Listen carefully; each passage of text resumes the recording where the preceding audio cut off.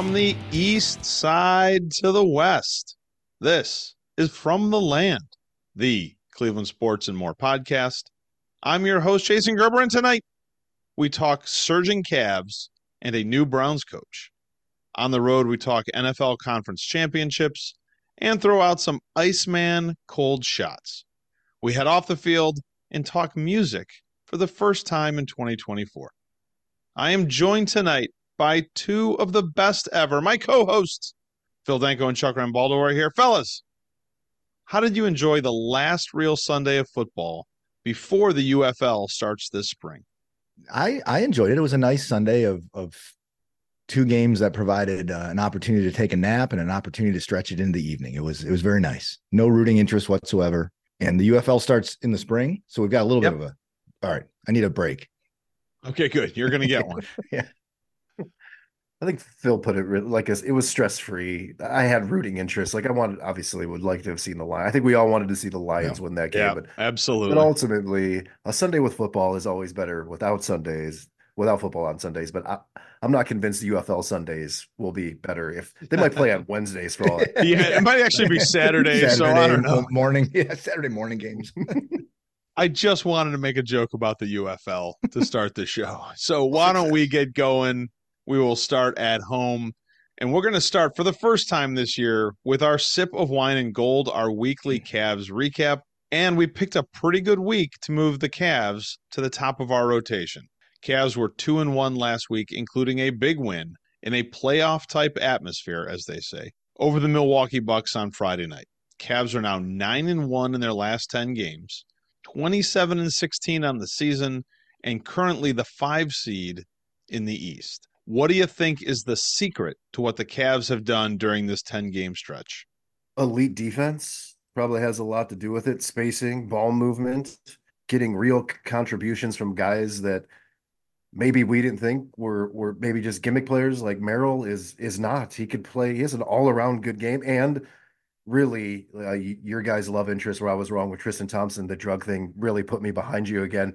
But Jared Allen has been an elite two-way player for this run. He has been phenomenal, and his mid-range shot is actually working. Like the shot we wanted Mobley to develop, Allen is hitting. Chuck just stole all my points. So Phil, come up with something interesting.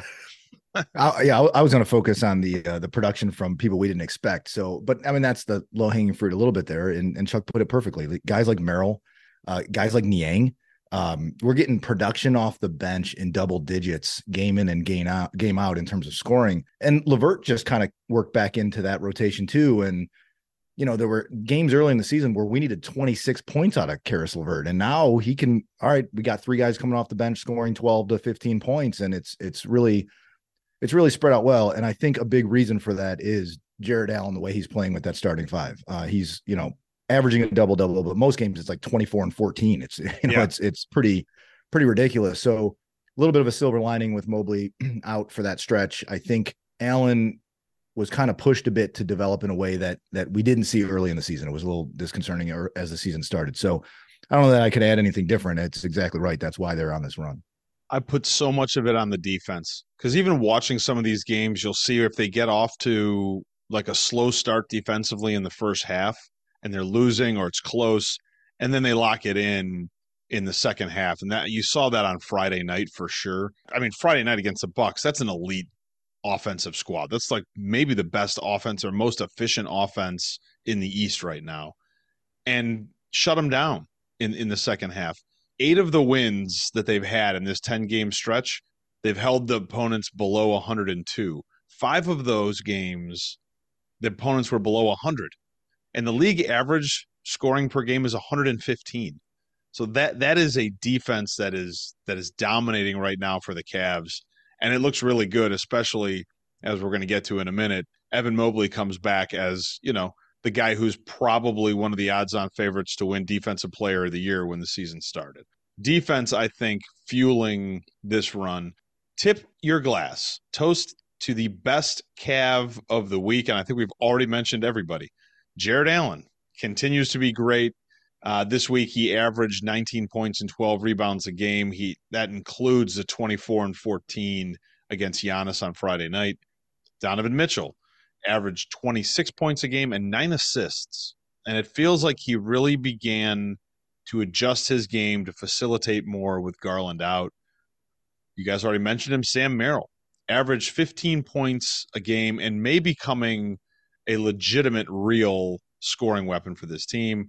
Last one, Georgie's the aggressive pair Niang, 11 points, 4 rebounds, 2 assists, but just somehow was awesome. Honorable mention, Isaac Okoro.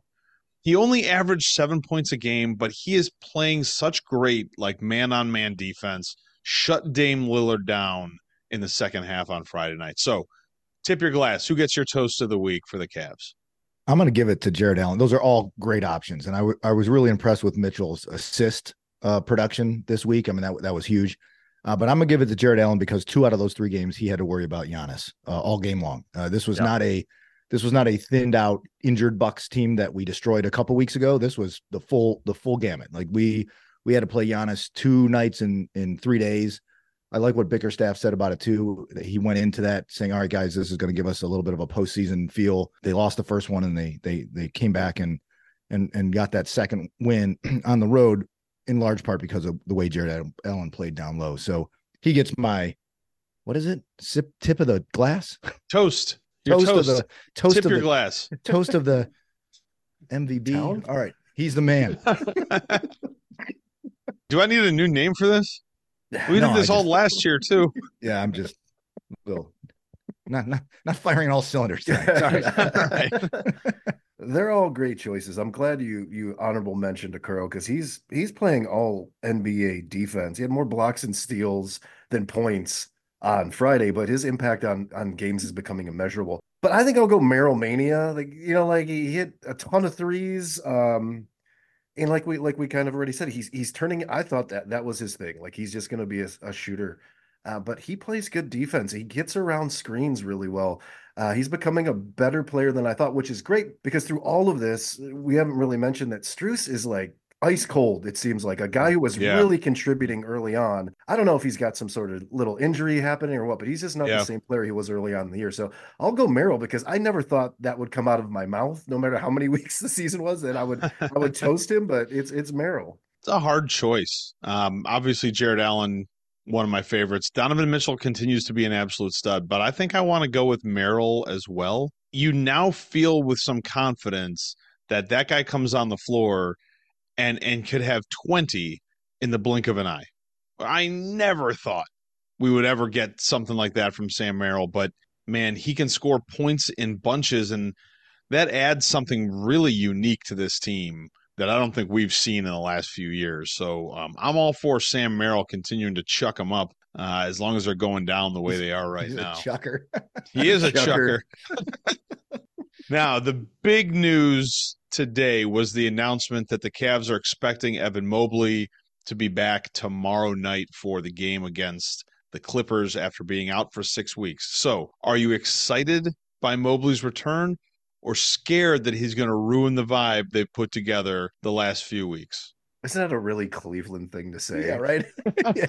But I am worried that he might ruin the vibe. Yeah, go fuck yourself. Yeah. No, I know that's just kind of our mindset, but the truth is this team has had nothing but adversity throughout the whole season. Everybody has been injured. They haven't had their full lineup, and now those pieces are coming back, but they're playing a much different brand of basketball over this stretch. And I like this brand of basketball. Yeah. Not that Evan Mobley won't contribute to it, but it does make me a little nervous that it feels like they're on this hot streak, and now we got to learn maybe how to play with another major piece that might carry us down the stretch is going to become a more important part of this team.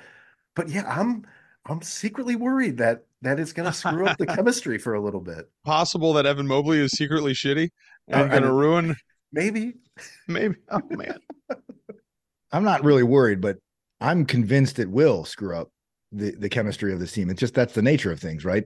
But this is the perfect time of the season to have that happen. It's the end of January, going into February.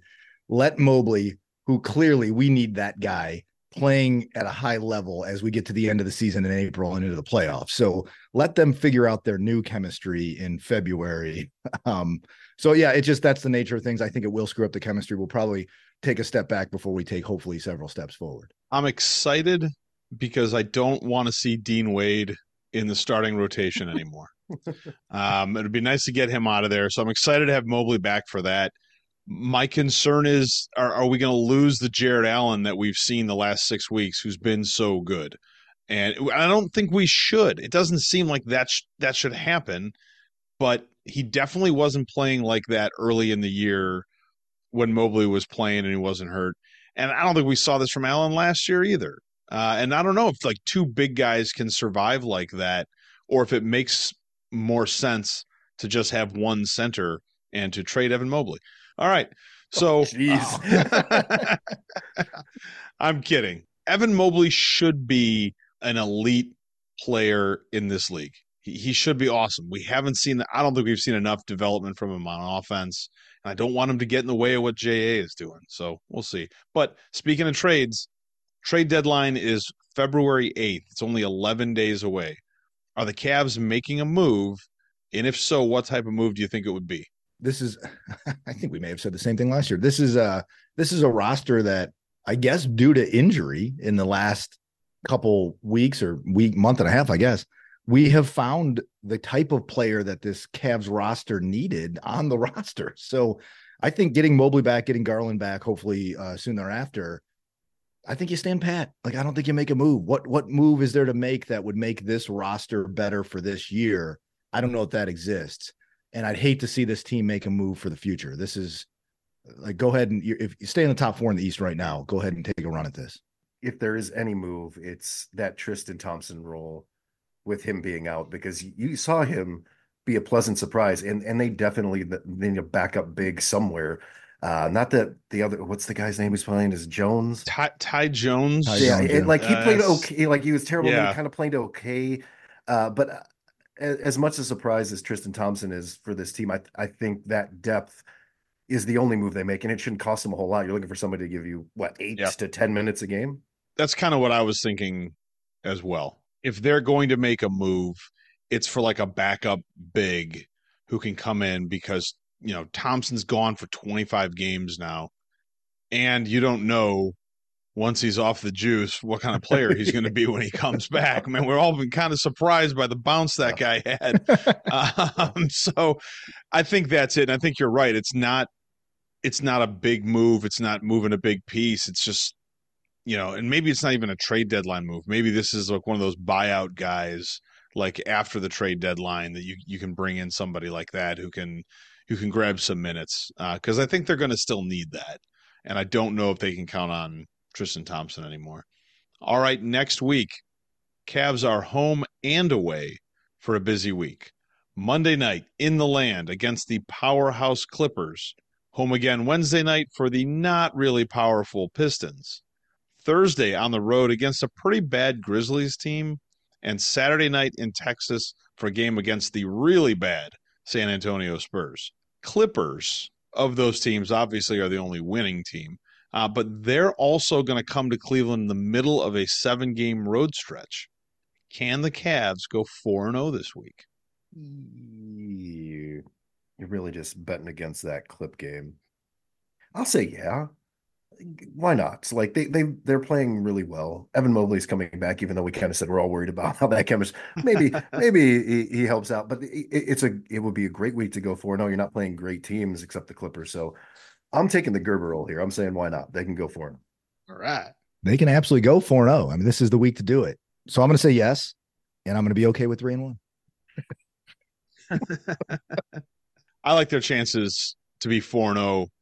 I too would be happy at 3-1, but oddly, I think I'd be happiest at 3-1 if they beat the Clippers, but then lose to like one of these shitty teams. You know, A weird loss. I don't want the end view of these last like 15 or 20 games to be the Cavs beat a bunch of bad teams and couldn't beat good ones. I'd rather beat another good team like they did on Friday night and then lose to some scrub, and it's just like, it was an off night or something like that. So hopefully they go 4-0 and we don't have to worry about any of that.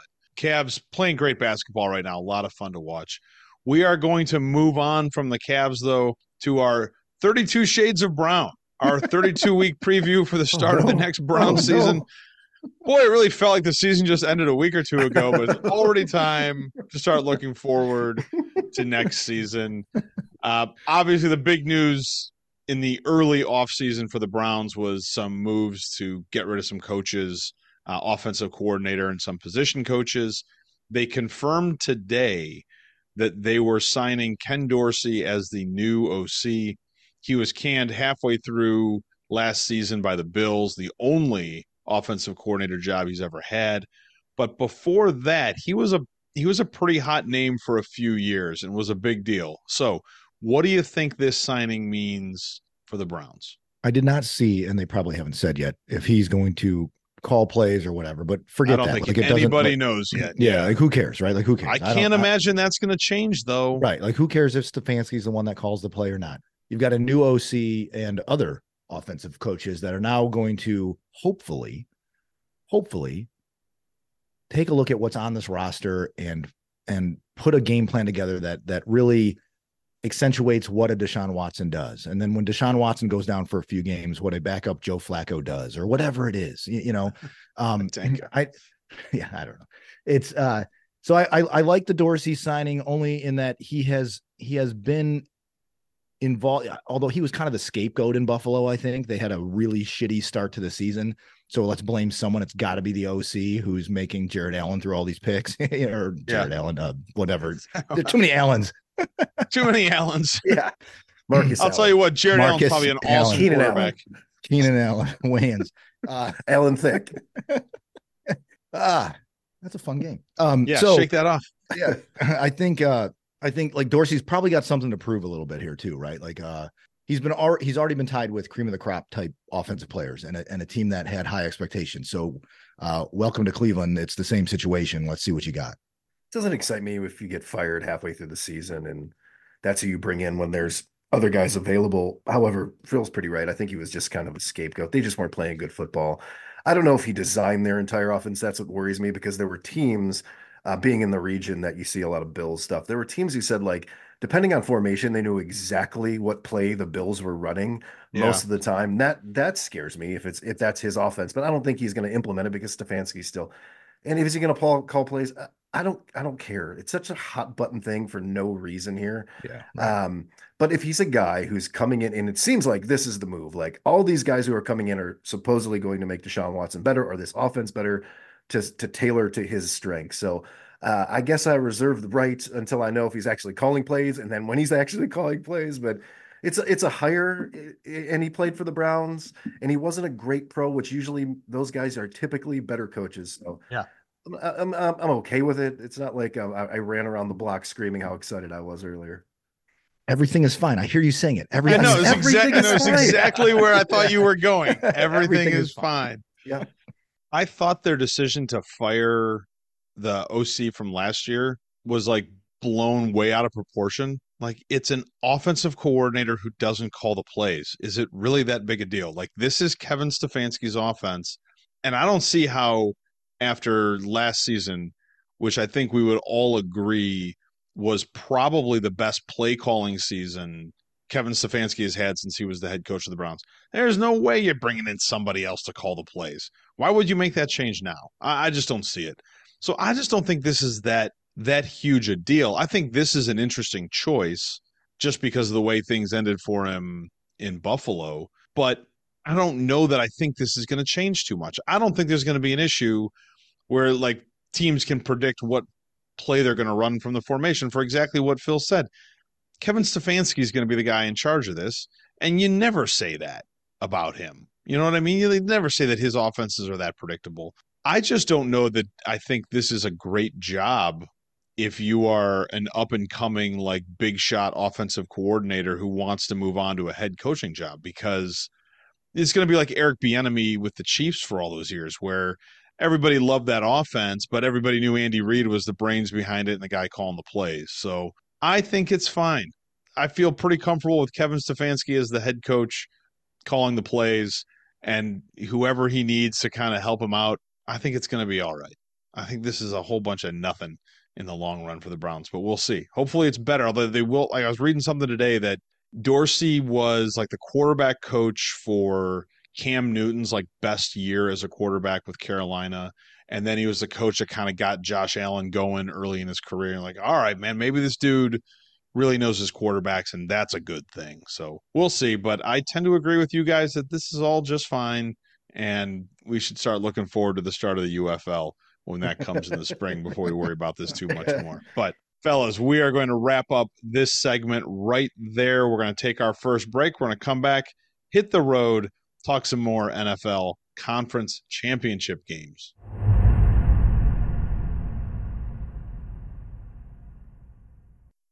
Welcome back, fellas, to our second segment. We'll head out on the road and start with the NFL conference championship games. AFC championship. Chiefs go to Baltimore, take on the Ravens, and escape with a 17-10 win. Shots of Taylor Swift during the game. Too many, too few, just right. Just right. Anytime I can see that angel baby, I'm fine with it. Give me more. You are not one of those people who gets annoyed by them showing her in the stands and her dancing and absolutely not. Yeah, just right. I love that she was on the field after the game and she gave Travis a big hug and said, "I love you." So now I'm on Chuck camp where they're definitely. I missed that part. Yeah. Oh, breaking news! I'm sorry. Yeah, that is breaking news. Yacht, Holy baby. shit! Book your space yacht now. I'm with Chuck now. They're getting married for sure. It's going to be glorious. I think it was too little. Travis Kelce actually had like an awesome game. They should have been showing her more, man. Like he was probably the most important player for the Chiefs, at least on offense, for that game. So what would you say was the story of the Chiefs win in Baltimore? That was a game where I thought the way the first two quarters were going, we were going to get a game much like we saw later in the day, where it was, all right, this game's getting, both teams are getting into the 30s. This is going to be an interesting, like who wins the turnover battle kind of thing. So it seemed eerily similar to some of our Browns games this year, where it was like two different games after halftime, before and after halftime. The second half, I think a total of 3 points were scored, and it was just defense. Both teams' defense were stepping up, and you just kind of waited for that Ravens kind of breakthrough drive to make it close enough, and it never happened. So I don't know what I take away from that game other than the Chiefs have never under Patrick Mahomes had to play a road playoff game, and they've had two in a row now, and they're 2-0. So I like their momentum going into the Super Bowl. We're going to get to that next week, Danko. Sorry. Don't jump the gun.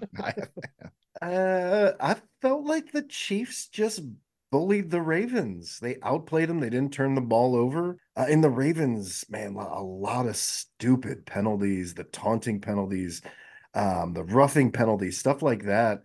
But it just seemed like the Chiefs bullied them. It seems like they pushed them around on offense and defense, which is not typically when you think of the Chiefs over the last few years. You don't think that, and that's what I saw. Plus, the Ravens abandoned the run for some reason, and I don't understand that because they were having success with it. But I was really impressed with the defense that the Chiefs played, but I'll tell you what, I don't know that I was impressed that much with their offense. They scored 17 points, and the Ravens really tried to give them more by turning the ball over. I mean, the Ravens had a turnover in the first half, like inside their own 40, and the Chiefs didn't get any points out of it. And so, like the Chiefs had so many opportunities to blow this game open, and they couldn't do it. And you got to a point with 4 minutes left in the game, there was still a chance the Ravens could win because the Chiefs couldn't do anything against that Ravens defense.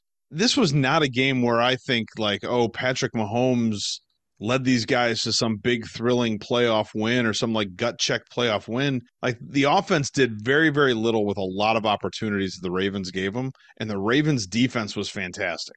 It's just that the Ravens offense really pissed away every good opportunity they had to score points and to put that game away. So I don't know if I'd go so far as to say it's like, like Baltimore lost more than the Chiefs won, but I'm still not thrilled by the Chiefs offense, as I have not been for most of the season. So we'll see what that means for the Super Bowl. NFC Championship. Lions head out west to play the 49ers, let a 17-point lead disappear in the second half and lose 34-31. Now, if there's one thing we know, fellas, it's the pain of being close and not getting there. What advice do you have for Lions fans moving on from this loss? Eesh. Man, I hope you enjoyed the ride. There's so many parallels between our Browns and that Lions franchise that they've never been there and they were over in a season, and then you bring in a culture guy and we all fall in love with that guy, and that guy might have cost you the game, but that's okay because maybe you learned from it. you not say that you overachieved this year, but you played really good football for a really long time, and you were in a spot that you've really never been in as a franchise or as a coach, and that showed a little bit today. And hopefully you kind of right that ship. Maybe you tighten up your secondary because I'm not saying today was that bad, but their secondary is kind of bunk most of the season. So they hopefully they build something special and they can always be our second love next to the Browns. But hopefully you say it's disappointing because you know they should have and could have won that game. But it's an unbelievably great season for a franchise and a fan base that needed it. So there's always next year, Lions fans. Yeah, I think, not only I hope you enjoyed the ride, but I think the future is really bright here. You've got your head coach, right? You're not going into this offseason worrying about who's in charge here.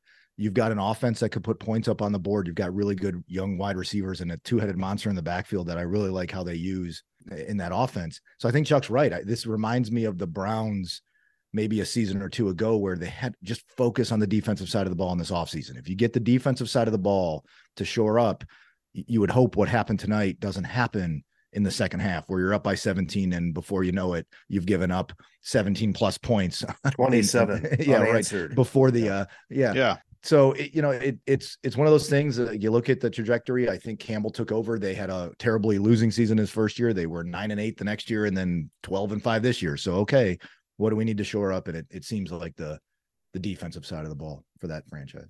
This is what I would say. This is going to hurt for a really long time. And you're just going to have to learn to live with it. I got this big scar on my forehead from running into a wall in the 5th grade. I had to learn to live with the fact that I'm going to walk around the rest of my life with this scar on my head. It's not the best thing in the world, but it hasn't really limited me in any way. I've had a very nice, enjoyable life. Did Dan Campbell tell you to do that? Is that what happened? Run into the wall. You're going to say bite your kneecaps? Bite somebody's kneecap? No. Is that? No. So it hurts. It hurts the way the drive still hurts. It hurts the way the fumble still hurts. It hurts the way Game 7 in the 97 World Series still hurts. It hurts, but man, it's such a joy to be able to get there.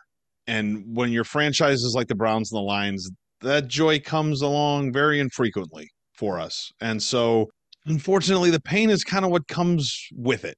Congratulations, you've got a scar. You had a great year. I think that team has a ton of talent and it's still a ton of upside. So I think the Lions will be back next year, but we'll get to that in our 32 shades of blue and silver, maybe later in the night. Nice. But all right, so we are going to get to a full Super Bowl preview next week. But what Super Bowl storyline are you getting sick of hearing about first? Stories about Taylor Swift canceling a concert to attend the Super Bowl. Comparisons between Mahomes and Brady. Brock Purdy being drafted last in the 2022 draft. Or the classic debate about who would win in a fight, Kyle Shanahan or Andy Reid. Which one of those storylines do you think you'll get sick of first? I don't know if I'd get sick of any of them. The fight one sounds fun. I could spend 2 weeks arguing for both to win a fight. The Taylor Swift one, surprisingly, is going to be really good for casual NFL viewers in the biggest game of the year. The Brock Purdy stuff it's great. Maybe that's the one I get sick of. Like I already know he's Mr. Irrelevant and he shouldn't be here and he's been there twice or whatever. He's been to 2 championship games and now he's going to a Super Bowl. That's probably the one. I love a good underdog story, but at some point that news cycle might get to be too much because that's going to ramp up, isn't it? That's going to be absolutely. Yes, yeah. That's the one I'll get sick of.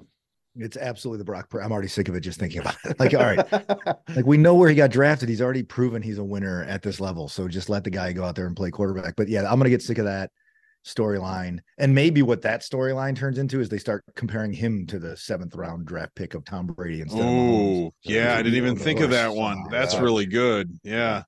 Well, this is funny, man. I was surprised that we got unanimous on this one, but I'm on the Brock Purdy thing too. Like I'm tired of it. I'm tired of it already.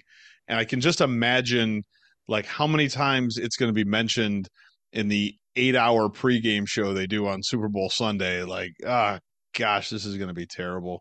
So, all right, moving on. Why don't we dive into some of our Iceman cold shots, our ice cold winter takes from around the sports world. Staying in the NFL, the coaching carousel is still spinning, but seats are running out. Harbaugh is in San Diego, Raheem Morris in Atlanta.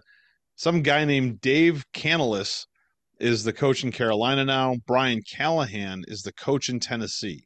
That leaves only two jobs left, Seattle and Washington. And still, of course, the big names are out there, Belichick, Vrabel, and Pete Carroll. Now, I think that Seattle job is a good one, but I don't know about the Commanders job. Do you think any of those three guys would take the job coaching the Washington Commanders? Maybe Vrabel, but I don't think it's one of those three guys. I think the talk today was the OC from Detroit as an odds-on favorite to get that job, and that seems like the right, like, all right, the promotion from OC to head coach, young upstart head coach with that team the way it's currently constructed, that makes the most sense there. I think Pete Carroll would be a great fit in Seattle. They should look into that. There are three quality, if not excellent, NFL coaches still out there for two franchises. The Washington one is, I mean, it's new ownership, but you have no quarterback. You have real issues there. Yeah. So who wants that reclamation project? Maybe it's Pete Carroll. Maybe he fits there better than Belichick or Vrabel. Because I would rather, if I'm the Commanders, who's the last established head coach I mean, Riverboat Ron was kind of established, but nothing great. And then you brought back what's like the guy who won more, Gibbs. Didn't he come back and coach? Yeah, right. He did. Yeah. So if that was like 15 years ago when he came back. Right. Yeah. If I'm that owner, I want one of those three guys. But who fits there? I don't know. Maybe Carroll, because he still wants to coach, where I know Belichick does and Vrabel does. Anybody fits well in any of those two jobs, but I just think that the Seahawks one is a much more glamorous and a team that's ready to win and should be winning job, where the Commanders, you have to build the culture and build the roster back up. So maybe Pete goes that way. He seems like a happy-go-lucky enough guy that stuff wouldn't, he's not surly like Belichick and Vrabel. So maybe he fits better there. I'd like to see how happy-go-lucky he is 8 games into next year coaching the Washington Commanders. I think that would wear on anybody, man. Happiest guy alive. I don't think he'd handle it. I don't think any of those three guys are taking that job. I don't think any of them want like the burden of putting that thing back together. And I think for Belichick and Carroll, they probably think I'm too old. You know, like I don't want to start at ground zero like this. And I think Vrabel's probably thinking, like, I'm young enough that I don't want to tarnish my reputation by going in there and, you know, doing 3 seasons and not being able to turn it around. I think there's a really good chance that this carousel is going to stop spinning and none of those guys have jobs. And they're all going to be like on TV next year or something like that. Seeing Bill Belichick on TV would be so weird. Like, what if he's like the third level, like, game crew, you know, it's like him and Mark Sanchez calling a game or something like this. Bill Belichick. Yeah.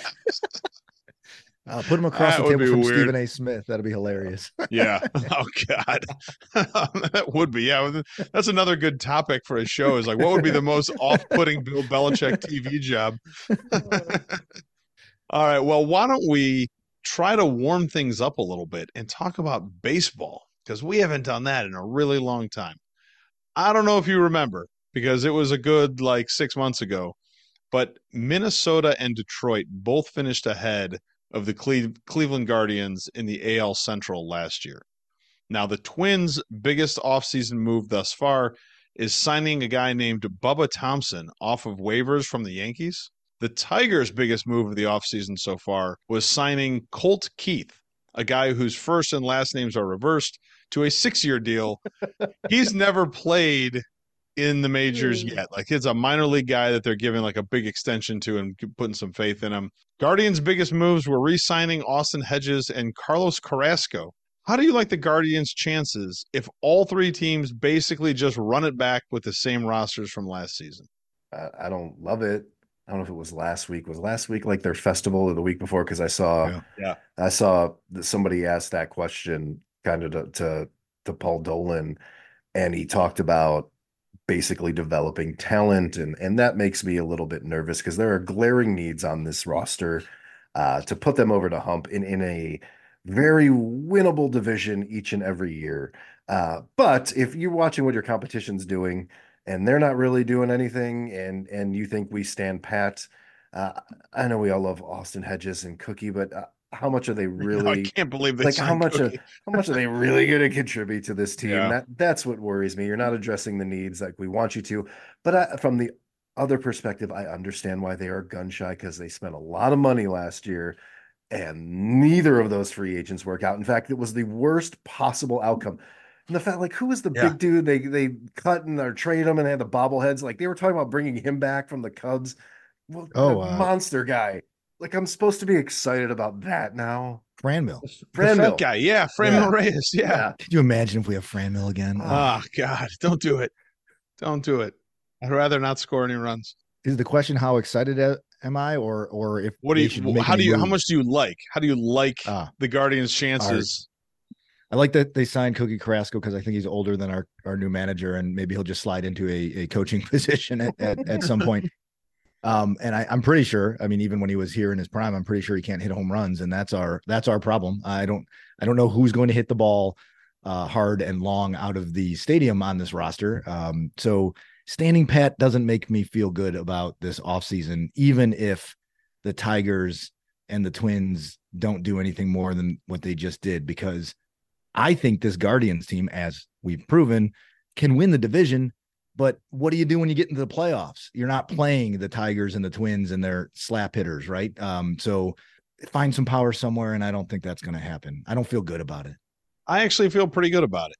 Oh, The power? If everybody's running, not the power, but just the opportunity to win the division, if everybody stands pat, because we lost so many games to injuries last year. That starting rotation was so banged up. If we just get on the other side of that bad luck, there might be enough wins right there to get you the division. We get a full, hopefully healthy season from Josh Naylor, and you know, that might give us some more power than we saw last year in the lineup. So I am awfully glass half full in January about this upcoming baseball season. But I have even more great news for you guys. Last week, a brand new professional league debuted. The Pro Volleyball Federation played its first game in Omaha in front of more than 11,000 fans. The Atlanta Vibe won a 5-set nail biter over the Omaha Supernovas. So, what do you think is more likely? That this is the last time we talk about this, or that I'm going to make you pick a new favorite team and we're going to talk about it every week? Well, having known you for a long time, I feel like it's more likely that I will be subscribing to one of the professional volleyball teams and following them through the season. Be fine with that because we're a big volleyball house here. We watch a lot of college women's volleyball. So Wow. yeah, You can be our official correspondent for the I can. Pro Sure. Volleyball Federation. You have ESPN Plus, you get all the women's volleyball games, and they usually play like Tuesday, Thursday, or Wednesday, Saturday. So Whitney was my wife was an excellent volleyball player. So Wow. we watch a lot of it. And I would be more than happy to be like I was a Cavs correspondent years ago and see how that turned out. We're talking about them all the time.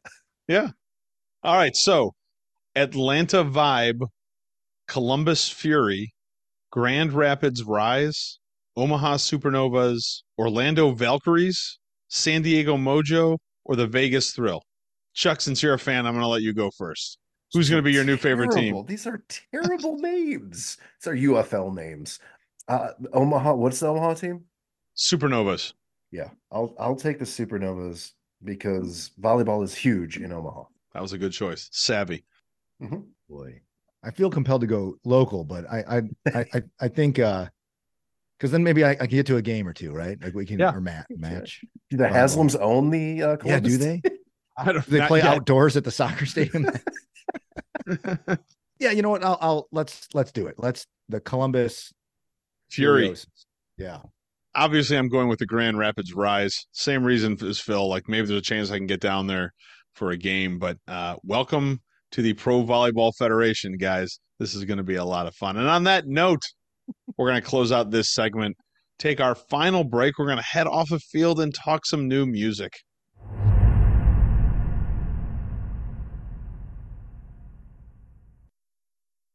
Welcome back, fellas, as we head off the field for our final segment. Welcome to New Year's, our look at new music that was in my release radar on Spotify this week. The songs that I had you guys listen to this weekend were Justin Timberlake's new song, Selfish, Shane Smith and the Saints' new song, All the Way, a new Wyatt Flores song named Milwaukee. Some guy named Strings did a techno cover of Sugar Pie Honey Bunch. And last but not least, Thomas Arguin. Where are you going? His song Descend P Un Roche, our first ever French country music song, maybe the first one ever, period. So scale of 1 to 5, 1 being a third nipple, 5 being the cochlea, which is the part of your inner ear that helps with hearing and balance. How necessary is a techno remix of Sugar Pie Honey Bunch? I think we like to pronounce it cochlea, but I like that you went cochlea. I'm not a doctor. I'm not a doctor. No, I like that. So wait a minute. 1 was a third nipple. 5 is the cochlea that we clearly need. As a -2, I don't need. I never need the Night at the Roxbury version of a Four Top song. Like, what is happening? Yeah, it's a 1. That song was gross. And I've actually heard like Motown remix songs, and some of them were very good, but this was just like kids boppy lazy. Yeah. Like what is happening? Like keep the original vocal great, but that was brutal, man. Like this was a challenge. It really was. This was a challenge. Only 5 songs. It was rough. All right, moving on. Of the songs we listened to this weekend, what was the worst? Ooh. I would probably go with the Sugar Pie Honey Bunch, only because I didn't know what Thomas Aquinas was talking about. Oh man. I think it's Sugar Pie Honey Bunch was my least favorite.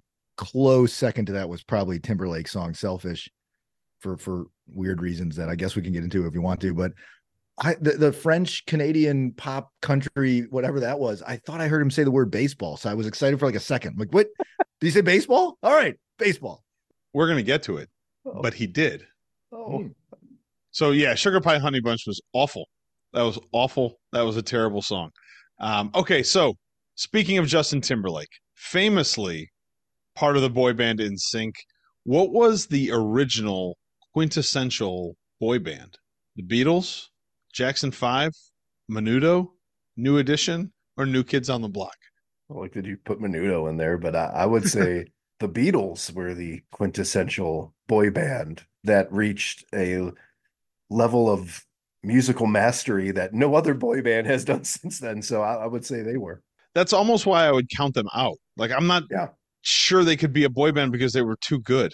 Yeah, I guess that's what I was thinking about. Like, are you truly a boy band if you were really a good band? If that excludes you, then New Kids on the Block would get my vote. Like they're the original boy band, because it's like, okay, this is not quality music. These are not musicians. These are people that we're gonna have dance, and we'll play some synthesized music, and the women will love it, I guess.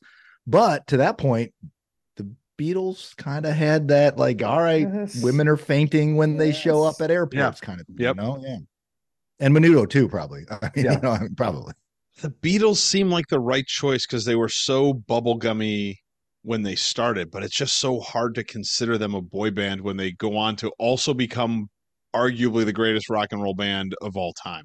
Really hard to look at the Jackson 5, Menudo, New Edition, and New Kids on the Block and be like, gosh, you know, but for they could have been the greatest rock band of all time. That's not the case with any of those guys. So I think I'm going to go with NKOTB because I feel like they were the ones that really kind of started the trend of at least what we understand boy bands to be. So Timberlake is now 42 years old. Does the new song Selfish show that he has aged out of the pop genre, or is he on his way to becoming the Mick Jagger of pop music? This song was so unimpressive to me. It's like I thought, you know, who should sing the song was Taylor Swift and like put her swing on it. And I think same lyrics, but a different vibe, and it would be a better song. I feel like I couldn't stop listening to this. I'm like, Justin Timberlake had Chat GPT write him a song, and now he's singing it. And it's just Justin Timberlake singing this song. So I think he's aged out. hard to connect to a 42-year-old man with a family singing this kind of song. Maybe I'm asking the question wrong. Did he age out or did he sell out? Is this just like a complete Oh, sellout? Like, this is a great way to yeah. generate 10 million listens on Spotify and make a little bit of money? Promote like a tour that he's doing this summer. He's coming to Cleveland, by the way. If I say he's aged out, that's a problem. Not because he's 42, because there's no real males that are leading pop music today. It's completely female driven, which is not bad. There's nothing wrong with that. The problem becomes that a guy who has been there for got to be 20 some plus years now between NSYNC and his solo career. And when he releases music, it should be an event and it should be a positive one. I don't know if this is positive, and it leads me to kind of go, I don't know if it's aged out as much as it's lazy. It just feels like a real lazy, like an album track, not a lead single for your comeback Right. album and tour. That's the problem I kind of had with it. The bigger issue is that name a male in that genre who is leading it. Joey Fatone. Okay, sure. It's fine. One of the other guys. Name another guy. Jordan Knight. It should be like Knight is in NKTP. Like Bruno Oh, Mars, right? Like Bruno Mars. Yes. That would be a right. good example of it. Yes, Bruno Mars But would be a good example. Is he leading it? I don't know. Like, Well, he hasn't released anything in like Right. 30 years. Right. So Yeah. I actually really liked the Justin Timberlake song. I thought it had like a nice beat, and I didn't really listen to the words at all, but I was entertained.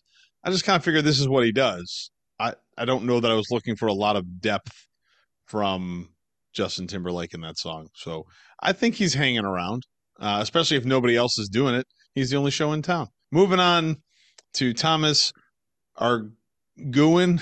I just don't know how to say this guy's name. Our French country music singer. What is Descend P. Un Roche about? I don't know. I put it in Google Translate, at least the title, and it's 10 cents in a rock, and that's where I stopped. That's enough. I listened to it twice. That's enough for me. The only word I understood was baseball. So I'm assuming it's about baseball. As you may know, I now have a family member who speaks fluent French. So I sent him the song and asked him to translate it for me and give me like the Cliff Notes version of what's going on. And he says basically it's like a song about like the day after a really heavy night of drinking. And so James's summary that he texted me was, you finish the night in left field looking for your beer, and the next morning you're trying to figure out what the final score from the previous night, and you find you're left with only 10 cents and a rock. And that's it. That's what that song's about. It helps to I have a follow-up question. How did this land? How did this land in your Spotify? Why is it in your Spotify? Why? No idea. I have no idea. You know how you always wonder if your phone's like always listening to you, even when you're like not using it? I'm wondering if like all that French talking I did for a couple episodes ago for the Cavs are like, hey, this guy. I did. Well, there was a lot of practicing that went into that episode. So maybe that's how. Otherwise, I don't know. They've just run out of like Zach Bryan songs to put in there. And so I end up with the French version or something like that. All right. So of any of the songs we listened to tonight, were there any that sent you back into like that musician's catalog to listen to more of what they were doing? Yeah, two. Wow, now my voice is cracking. Two of them. Milwaukee, two. Milwaukee by Wyatt Flores, because I cannot remember for the life of me. I could not remember the other track that we talked about. So I went back through his catalog because I actually thought that was a good song. I enjoyed that song. And then the All the Way by Shane Smith and that group. I was like, is this Johnny Cash? Is this Johnny Cash? Yeah, I'm pretty sure this is Johnny Cash. So I dove into that band because I thought, is this Johnny Cash's nephew? And I could find no relation. Sounds eerily similar though. Yeah. It's the same. Wyatt Flores more than Shane Smith and the Saints, but I thought the same. Like that was my note. Is like this sounds like Johnny Cash, like the Hurt album. That like late in the career, where it's very sparse and just his voice. But more so with Wyatt Flores. I've listened to some more Wyatt Flores after the last time we listened to that song about how he sucked at high school sports. That was really good. Right. That's what it was. Yes. Yeah. And I really liked Milwaukee, but I did a lot of like Shane Smith listening. because I really, really like that song. And they've got some interesting albums, man. It's that's an interesting group. I'm gonna listen to them some more. So, of what we listened to this weekend, which was mostly not very good, what was your favorite song and why? Some of it was okay, and some of it was good. I like Milwaukee. It's very good. To me, it's a real traditional country voice sound with very pop friendly hooks. And that is a recipe for success in that genre. I like some of the imagery and the metaphor, and I thought there's more to this than the first listen. So um, I've been I spent a lot of time in that format in radio and in country format, and I've said for like the last 15 years there should be a superstar that is Latino that comes out of that format because it's a very untapped market for it. And I don't know if this is the guy, but he seems like he has a bunch of charisma and it's accessible, even though there's some depth to his music. So Milwaukee, I thought the more I listened to it, like this could be a massive hit if the machine is behind it. Oh, all right. I went with Milwaukee as well.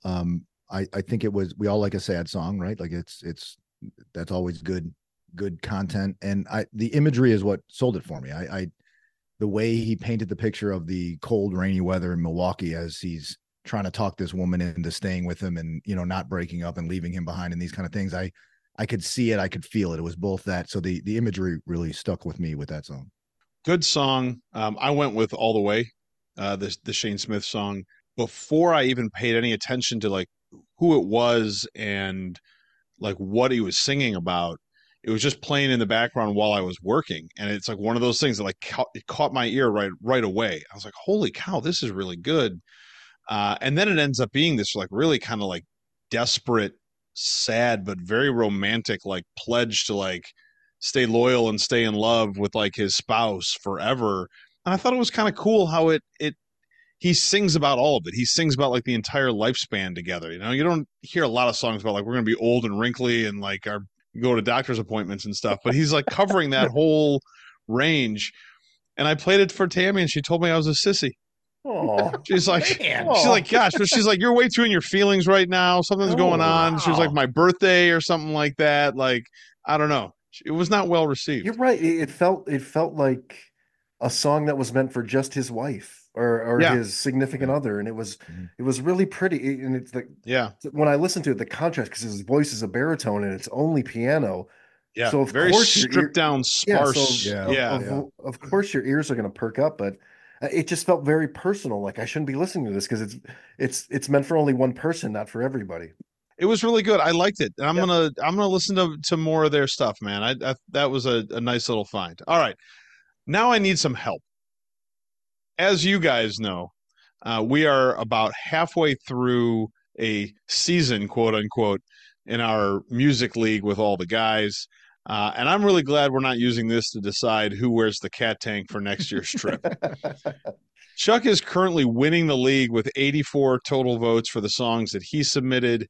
Denko is tied for second with 81. I'm in last place with only 51 votes. So please, somebody, what is your secret to success in the league?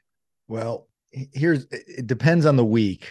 Like, do you want to garner votes or do you want to put decent music on a I want playlist? to win. Yeah, right. So you want to garner votes.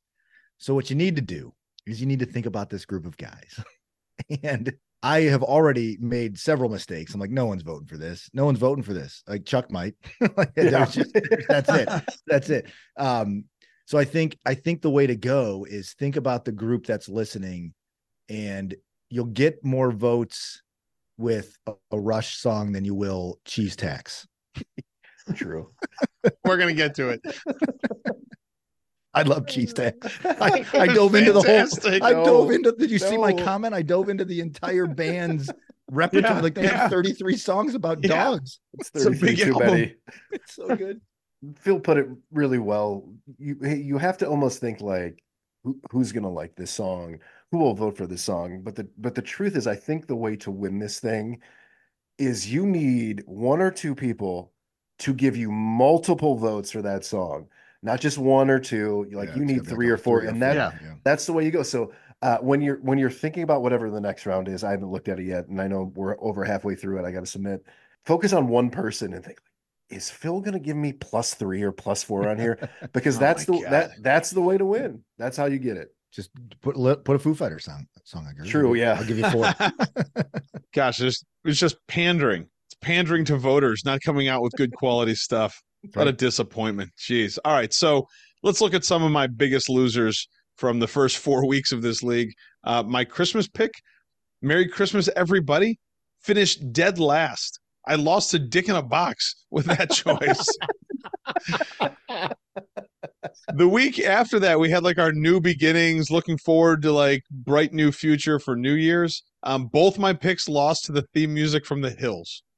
The third week, about freedom, I went with Free Your Mind by In Vogue. Could not have been more on point for the topic, and it was a throwback to like our class theme from 1995. It got 4 shitty votes, tied for last place. That's it. Last week was the food-themed week.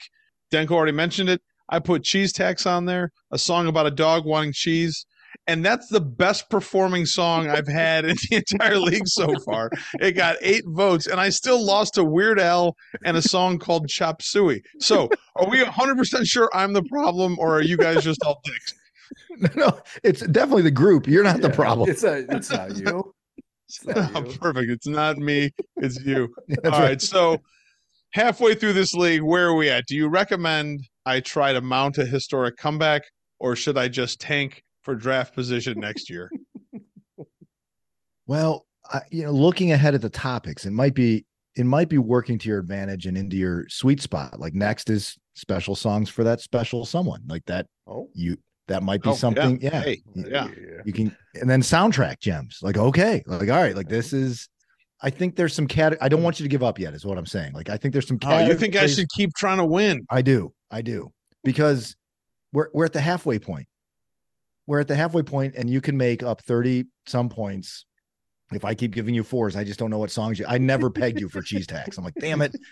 Oh man, it's about a dog. I love dogs. You guys know that. I commented on that and I gave you all 18 of my points, but the system wouldn't let me. I know. I've tried to do that too. I thought about at one point just burning the league down and giving all 18 votes to whatever the worst song on the list was each week, but it won't let me do that. You can't vote for your own. I know, man. How did I lose to dick in a box? Chuck, what do you think, man? Should I be trying or should I be quitting? I don't think you should quit. It's a long season. It feels like we're going to go through March or April here, I believe. And the only advice is like, there's rounds where I see, obviously, we start to see who submitted songs. I think like you have good taste in music. The sweet spot for you is going to be true to yourself. Like, I really love this song. It fits the category, and I think a bunch of other people will like it. And maybe leave I know you love dogs. Maybe leave the cheese tax alone. Like, cheese tax is so catchy though. Right. But there's enough anarchy with all the Rush songs that are going to pop up here. Like you can't play that role. Just there's plenty of time to come back here. Plenty of time.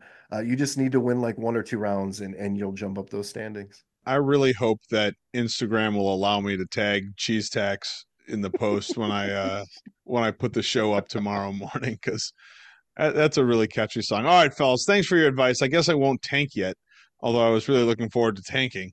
But I guess I'll keep trying and see if I can rally in this league. But fellas, we are out of time. I am out of questions for now, and we just did the whole show without mentioning that on Wednesday, Netflix announced it would start streaming WWE Raw in January 2025. With that news, about an idea that sounded great until defecation started trending on Twitter. Baby. I hope you have a great week, and let's get together and do this again real soon.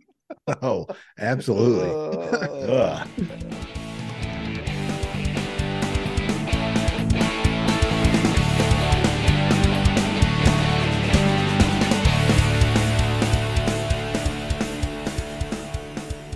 Kids are good. We had Chip's like family birthday party today because we were gonna have it last week, but that storm and we wanted people to have to travel. So and we let him choose his own theme.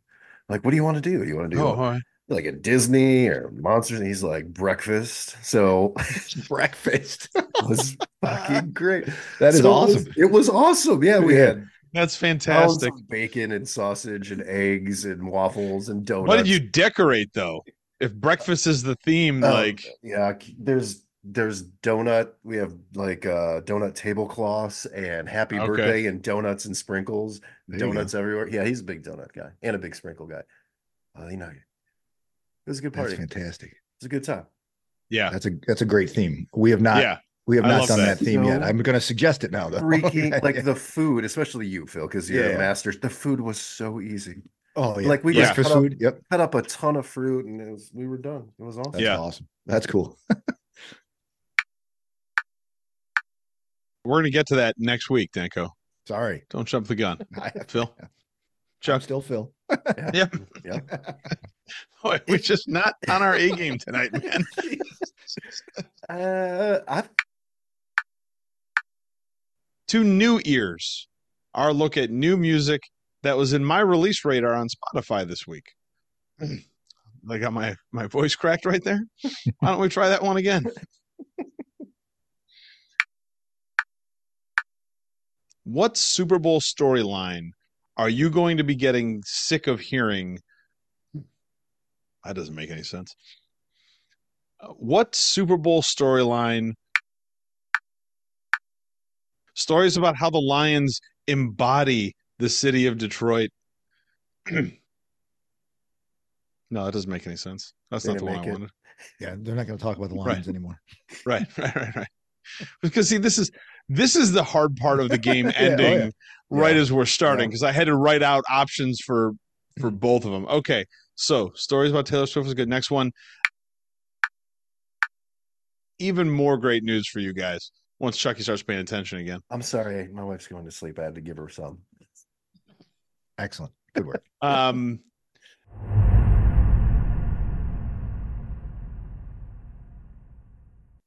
I don't need all those. Oh, here's hours. this dipshit who's already dropped 2 big balls for the Lions. They finally caught one.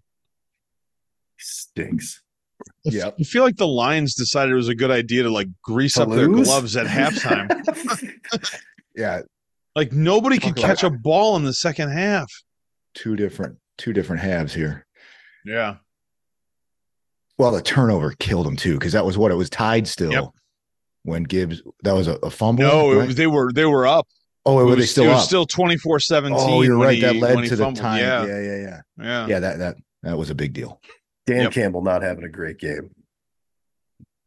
Nah, he went for it on that 4th down when they could have kicked a field goal to make it 27. Yeah. Yep. That in retrospect, that was probably getting a little bit too aggressive. Could have Which kept was it a interesting 3-score game. He took the 3 at the end of the first half, which was the right thing to do as well when they were on the 2 or 3 or whatever. He's a conflicted man. I just think he thought that was like the death blow. Yeah, like put us up 3 scores, right? Yeah. Huge balls on that. That's huge now, though, because now you get the onside kick. You have to complete like 2 passes to kick a field goal. Right. Yeah. Go for 2 here. It'd be hilarious. Yeah, why not? Go for that way. You can go for the win. Yeah, no, you can't. That would be bad. Don't do that, Dan. Don't do that. No, if they get the 2, they can win it with a field goal. Yeah. If they don't get the 2, then they have to score a touchdown. That's right. Kick the extra point. There was something though, like there was somebody talking at the end of the Ravens Chiefs game that there've only been like 2 successful onside kicks this entire season. Like they changed the rules on it. Now it's like impossible. I think one of them was against the Browns. Was one of them against the Browns? Yeah. I think so. They sell out the stadium for the watch party. It's fantastic. That place has got to be going bonkers right now. Either that or it's completely silent. Yeah. Yet another reason to have a dome in Cleveland. All the money they can make even on road. There you go. Yeah. You're telling me the fucking Cleveland fans for just a week 3 road game wouldn't tailgate and then go into the stadium and watch the game? They absolutely would. Do you think you get 2 jackets, one for watch parties and one for actual games? It'd be amazing if the one for the watch party was somehow thinner. It's for indoor. The other one's for indoor. You have to have a kicker develop a technique here where you like drill it off the front man's head. Oh no.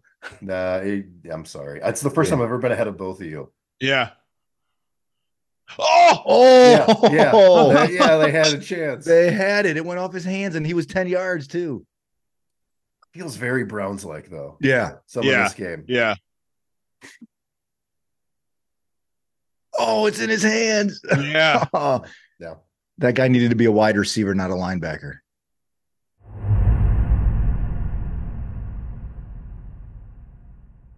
Hey, did you guys All know right, Brock boys. Purdy was drafted last in the draft? I'm already looking at that on my screen. What? He was? Yeah. Yeah. How about that? You're kidding me, Mr. Irrelevant. Huh. Now he's going to be a Super Bowl champion. Oh, now they're comparing 49ers starting QBs in Super Bowls. Oh, boy. Yeah, fucking 49ers. God damn it. They're probably going to win, right? Had won that game. I mean, they're probably going to win. 49ers. Like you know what? They're the line's already out. They're giving 1.5 points. And I think it should be more. I don't understand how the Chiefs didn't score 30 today when Baltimore just kept on coughing the ball up to them. And like, to me, it's because they're not that good on offense. I think that defense is really good. Detroit's defense was really good too, though. And, this 49ers offense we're going to get to it. All right. All right. I'm beat. Fellas. Hey. All right, fellas. Great to be back in the saddle. Yeah. Whatever saddle is in French. All right, guys. Have a good night. Yeah. Je t'aime. Je t'aime. That means I love you in French. Oh, there you go. Hey, love you too. Yeah. Spin that one out, Chucky. See if it gets you anywhere tonight. Gonna try it right now. Yeah. I love you guys. Have a good one. Love you guys. See ya. See ya.